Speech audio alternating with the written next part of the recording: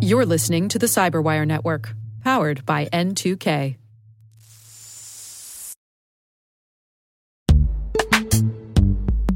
And now a word from our sponsor, Netskope. Netskope is a worldwide leader in SASE and Zero Trust. Its unified platform, Netskope One, provides optimized access and Zero Trust security for people, devices, and data anywhere they go, helping customers reduce risk, accelerate performance, and get unrivaled visibility into any cloud, web, and private application activity.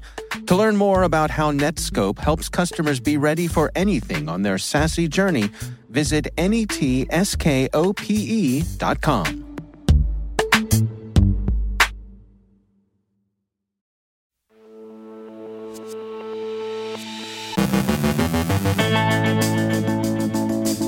Extortion, both high-end and low-end. Vehicles from Honda may soon be rolling off the lot.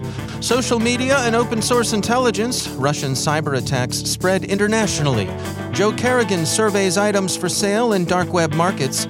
Our guest is Jonathan Wilson from Authentics to discuss consumer sentiment around data privacy and preparing for cyber combat.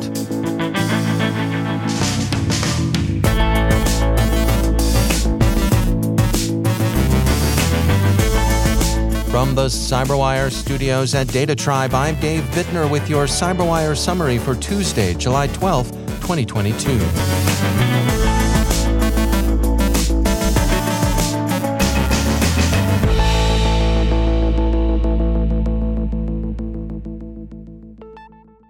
Yesterday, we described a report by ReSecurity that the Black Cat gang had adopted a quadruple extortion model. The four aspects of the extortion attack are encryption, the threat of doxing, distributed denial of service, and finally, reputational damage achieved by harassing the victim's customers, business partners, employees, and media to tell them the organization was hacked. Bleeping Computer reports that one novel and upscale feature of this newer approach is provision of a searchable database of non-paying victims, the better to expose them to reputational damage.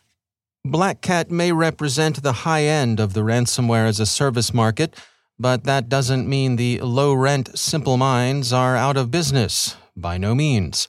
There are still plenty of simpler approaches to cybercrime that require far less talent and attention to detail. Researchers at Signia, for example, report on the activities of the Lunamoth group, and these are so low-end that one hesitates to even call them ransomware because where's the where in all this? Lunamoth uses commodity rats against its victims, and it does so opportunistically with little evidence that they're fishing for particular targets. It doesn't bother encrypting data and relies simply on the threat of doxing to extort payment. What's your secret, Lunamoth? How do you do it? Volume. Researchers claim to have demonstrated a proof of concept they're calling rolling pwn that affects the remote keyless entry systems in Honda models between 2012 and 2022. They say the exploit takes advantage of the keyless entry system's rolling code system, which uses a synchronizing counter to prevent replay attacks. The rolling code system accepts a sliding window of codes to account for the key fob being pressed accidentally or when it's out of range of the vehicle.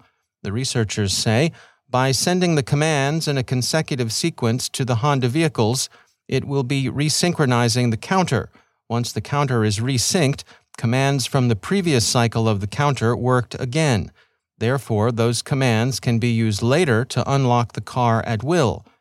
The researchers worked on Hondas, but they think it likely that other makes are also vulnerable. While there are some reports of others replicating these results, the exploit remains, to say the least, controversial. Honda, for one, doesn't believe it, according to Bleeping Computer. Honda dismissed the proof of concept as old news. A Honda representative emailed Vice to say, "I'd hope that you would treat it as such and move on to something current rather than creating a new round of people thinking that this is a new thing. We've looked into past similar allegations and found them to lack substance. While we don't yet have enough information to determine if this report is credible, The key fobs in the referenced vehicles are equipped with rolling code technology that would not allow the vulnerability as represented in the report. In addition, the videos offered as evidence of the absence of rolling code do not include sufficient evidence to support the claims. So, it's a story worth watching, but so far the prudent verdict would seem to be not proved. In the meantime, push to start, but be safe out there. Turning to Russia's hybrid war against Ukraine, The Telegraph cites a blogger accompanying Russian forces in Ukraine in support of its conclusion that NATO-supplied HIMARS rocket artillery systems have been striking fear into Russian troops. On Monday, Roman Saponkov, a Russian military blogger embedded with frontline Russian forces, wrote on Telegram, "Yesterday I happened to witness a HIMARS strike on Chernobyevka in Kherson practically in front of my eyes. I've been under fire many times, but I was struck by the fact that the whole packet, 5 or 6 rockets, landed practically on a penny. Usually, MLRS lands in a wide area, and at a maximum range it completely scatters like a fan. It makes an impression, I won't dispute that. It is clear that this is just the beginning.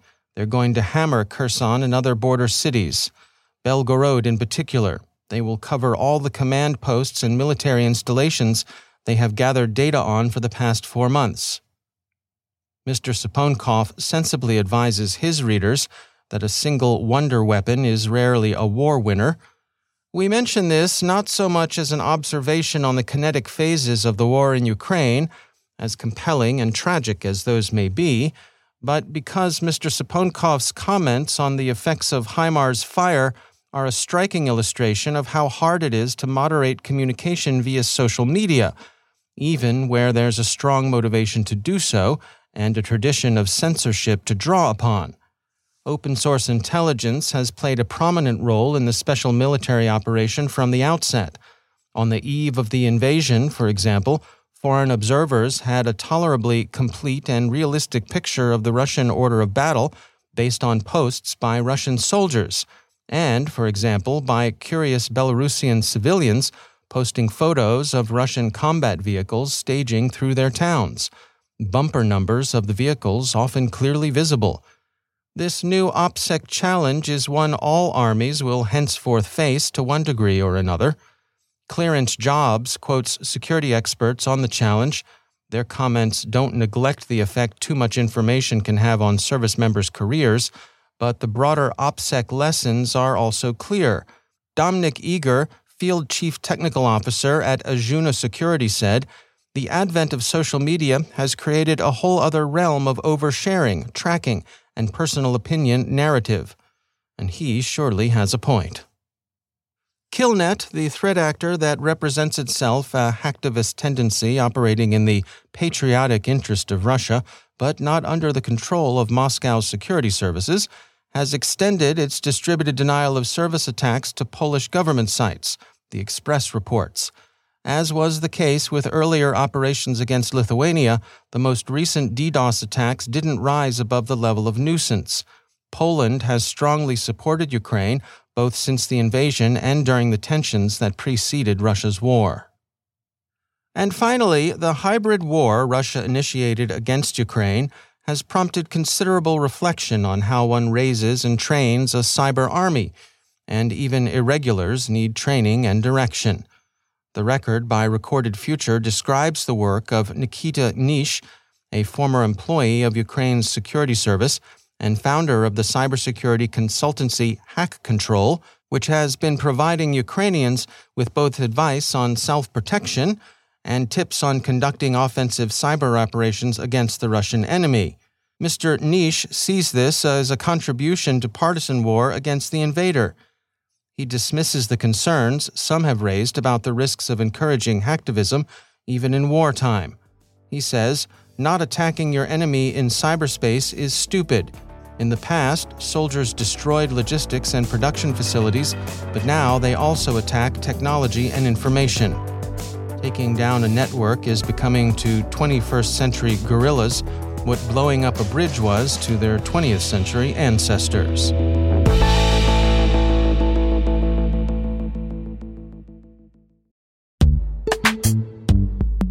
Every day, your IAM tech debt grows. Your multi-generational services struggle to work together. Building an identity fabric can fix this. It makes all your identity tooling stronger and allows you to connect any app to any service you want to use, with zero coding, zero maintenance, and zero app downtime. Strata's identity orchestration platform separates the identity logic from your applications, so you can optimize existing IAM tools and manage them in a single control plane. Now, every vendor, standard, and architecture work together. In short, building your identity fabric means you can secure your non-standard apps, keep your complex access policies, retire outdated IDPs, and modernize in record time. So build your fabric with Strata Identity and get rid of tech debt for good. Visit strata.io/cyberwire, share your identity priorities, and receive a pair of AirPods Pro. Offer valid for organizations over 5,000 employees. Connect today at strata.io/cyberwire.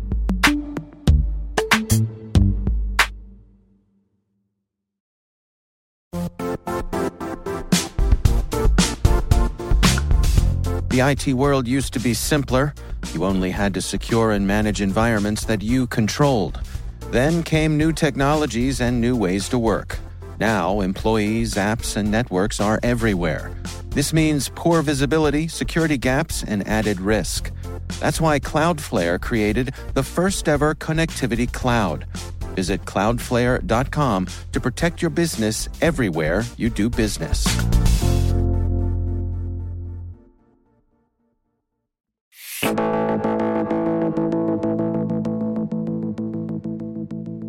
Identity security firm Authentics recently shared study data on consumer sentiment around data privacy, looking at issues like preference for security over convenience, corporate responsibility, and trust. Jonathan Wilson is Chief Risk and Compliance Officer at Authentics.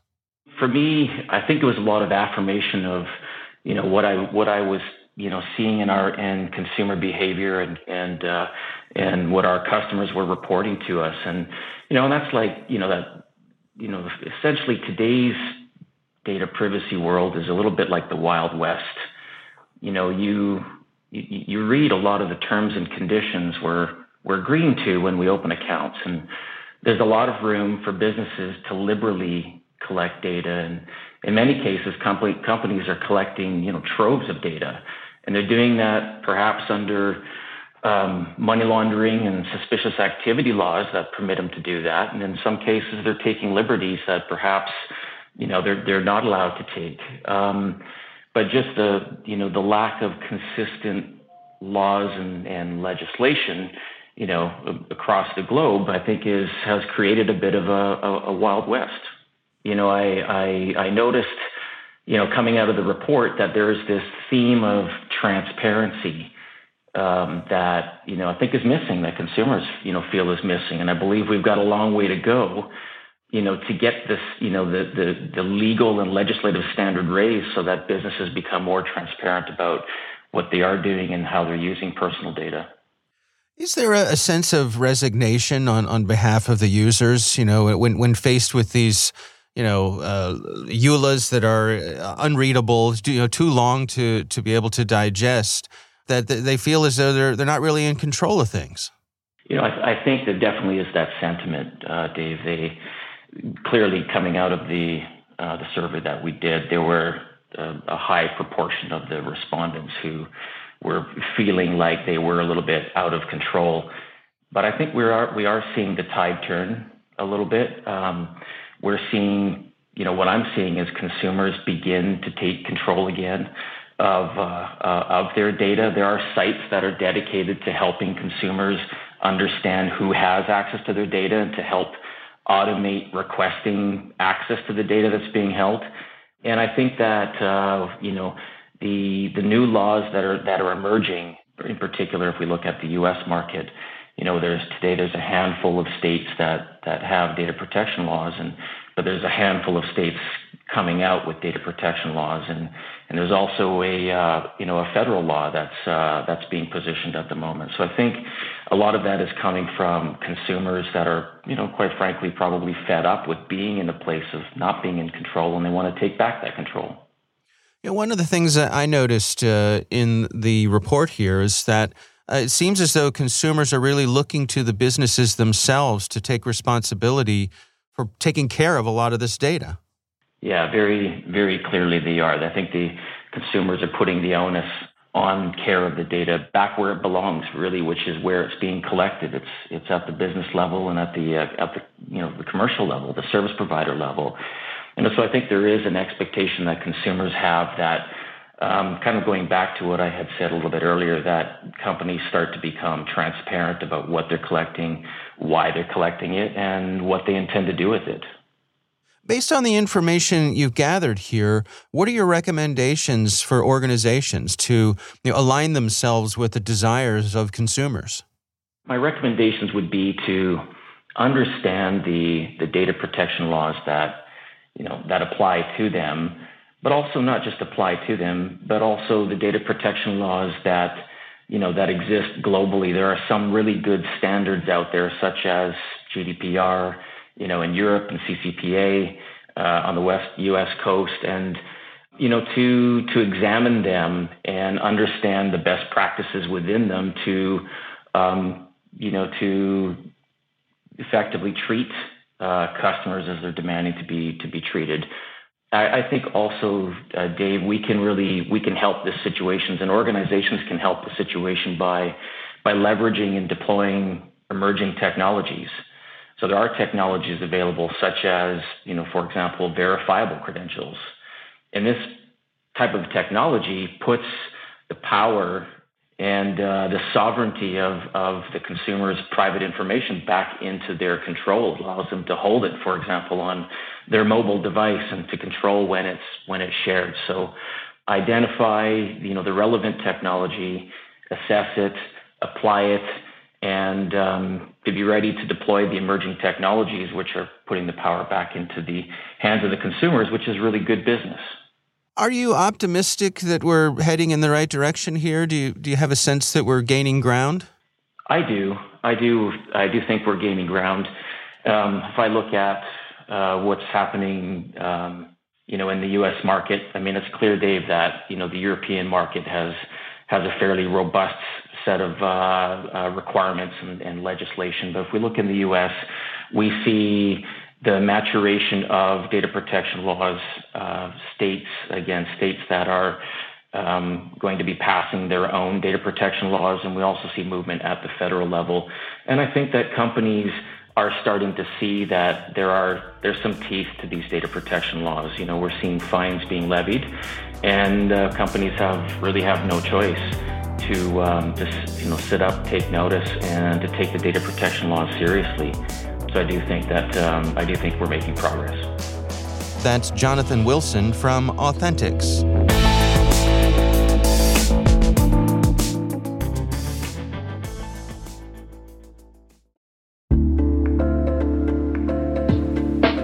Are lengthy security reviews pulling attention away from your security program?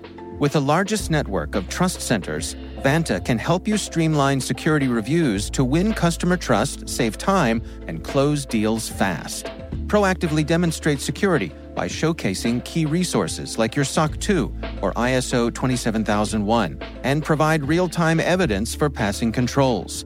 And when a security questionnaire is required, Vanta takes the first pass for you. Visit vanta.com/cyber to take a self-serve tour. That's vanta.com/cyber.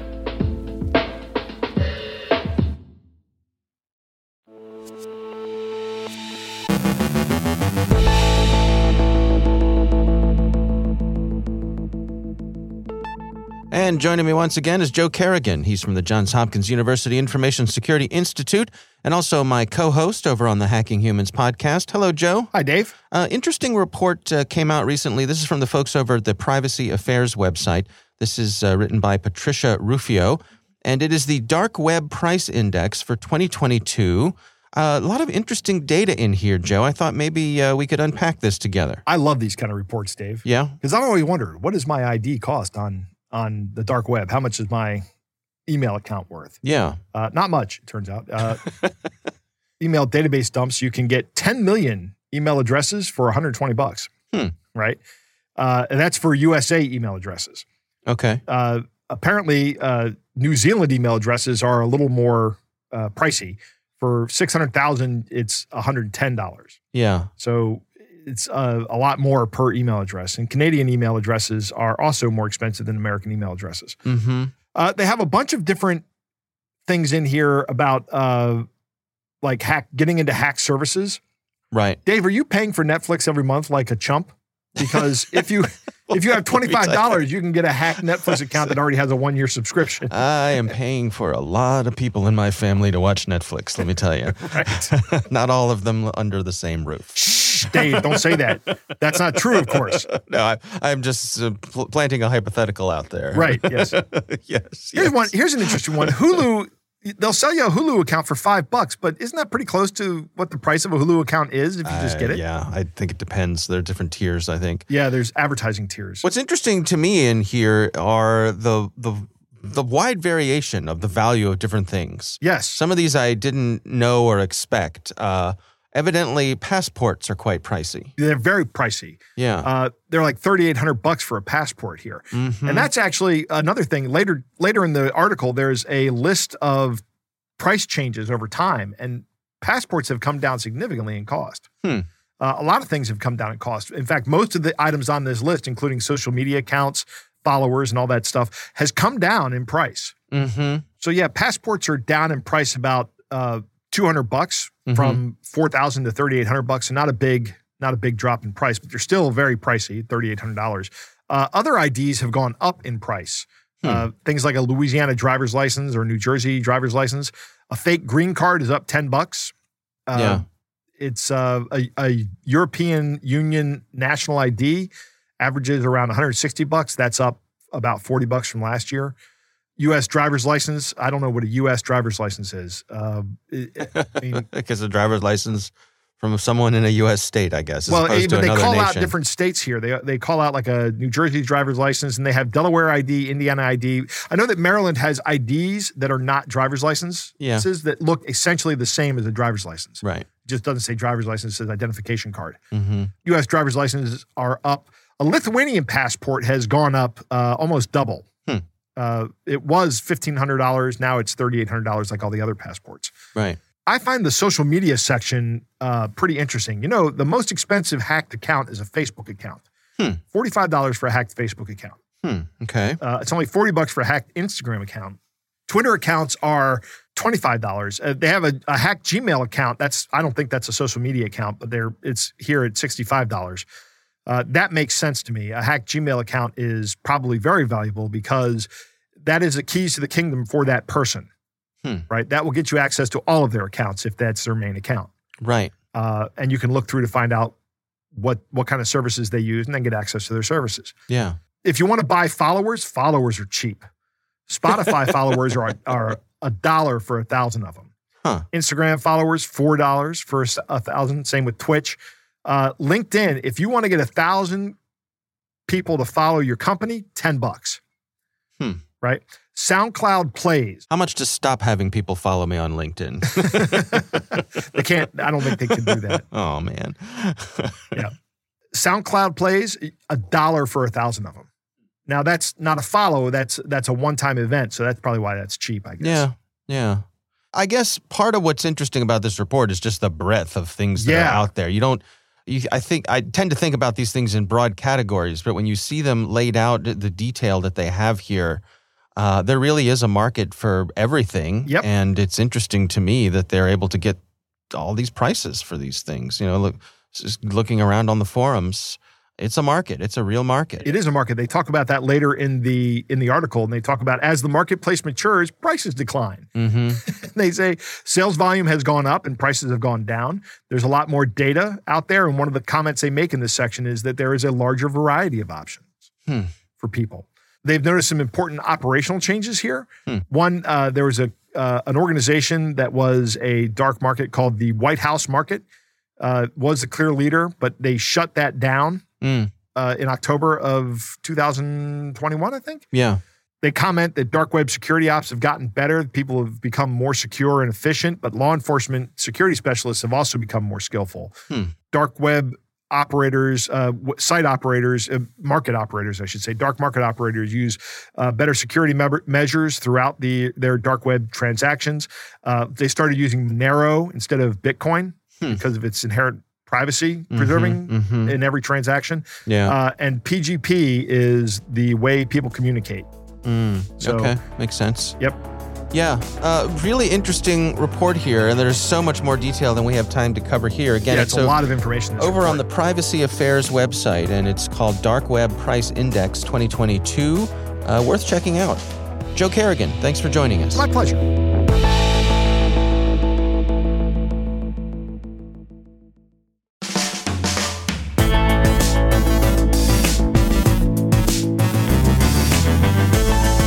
And that's the Cyberwire. For links to all of today's stories, check out our daily briefing at thecyberwire.com. The Cyberwire podcast is proudly produced in Maryland out of the startup studios of Data Tribe, where they're co-building the next generation of cybersecurity teams and technologies. Our amazing Cyberwire team is Liz Irvin, Elliot Peltzman, Trey Hester, Brandon Karpf, Eliana White, Puru Prakash, Justin Sabi, Rachel Gelfand, Tim Nodar, Joe Carrigan, Carol Terrio, Ben Yellen, Nick Valecki, Gina Johnson, Bennett Moe, Chris Russell, John Petrick, Jennifer Iben, Rick Howard, Peter Kilpie, and I'm Dave Bittner. Thanks for listening. We'll see you back here tomorrow.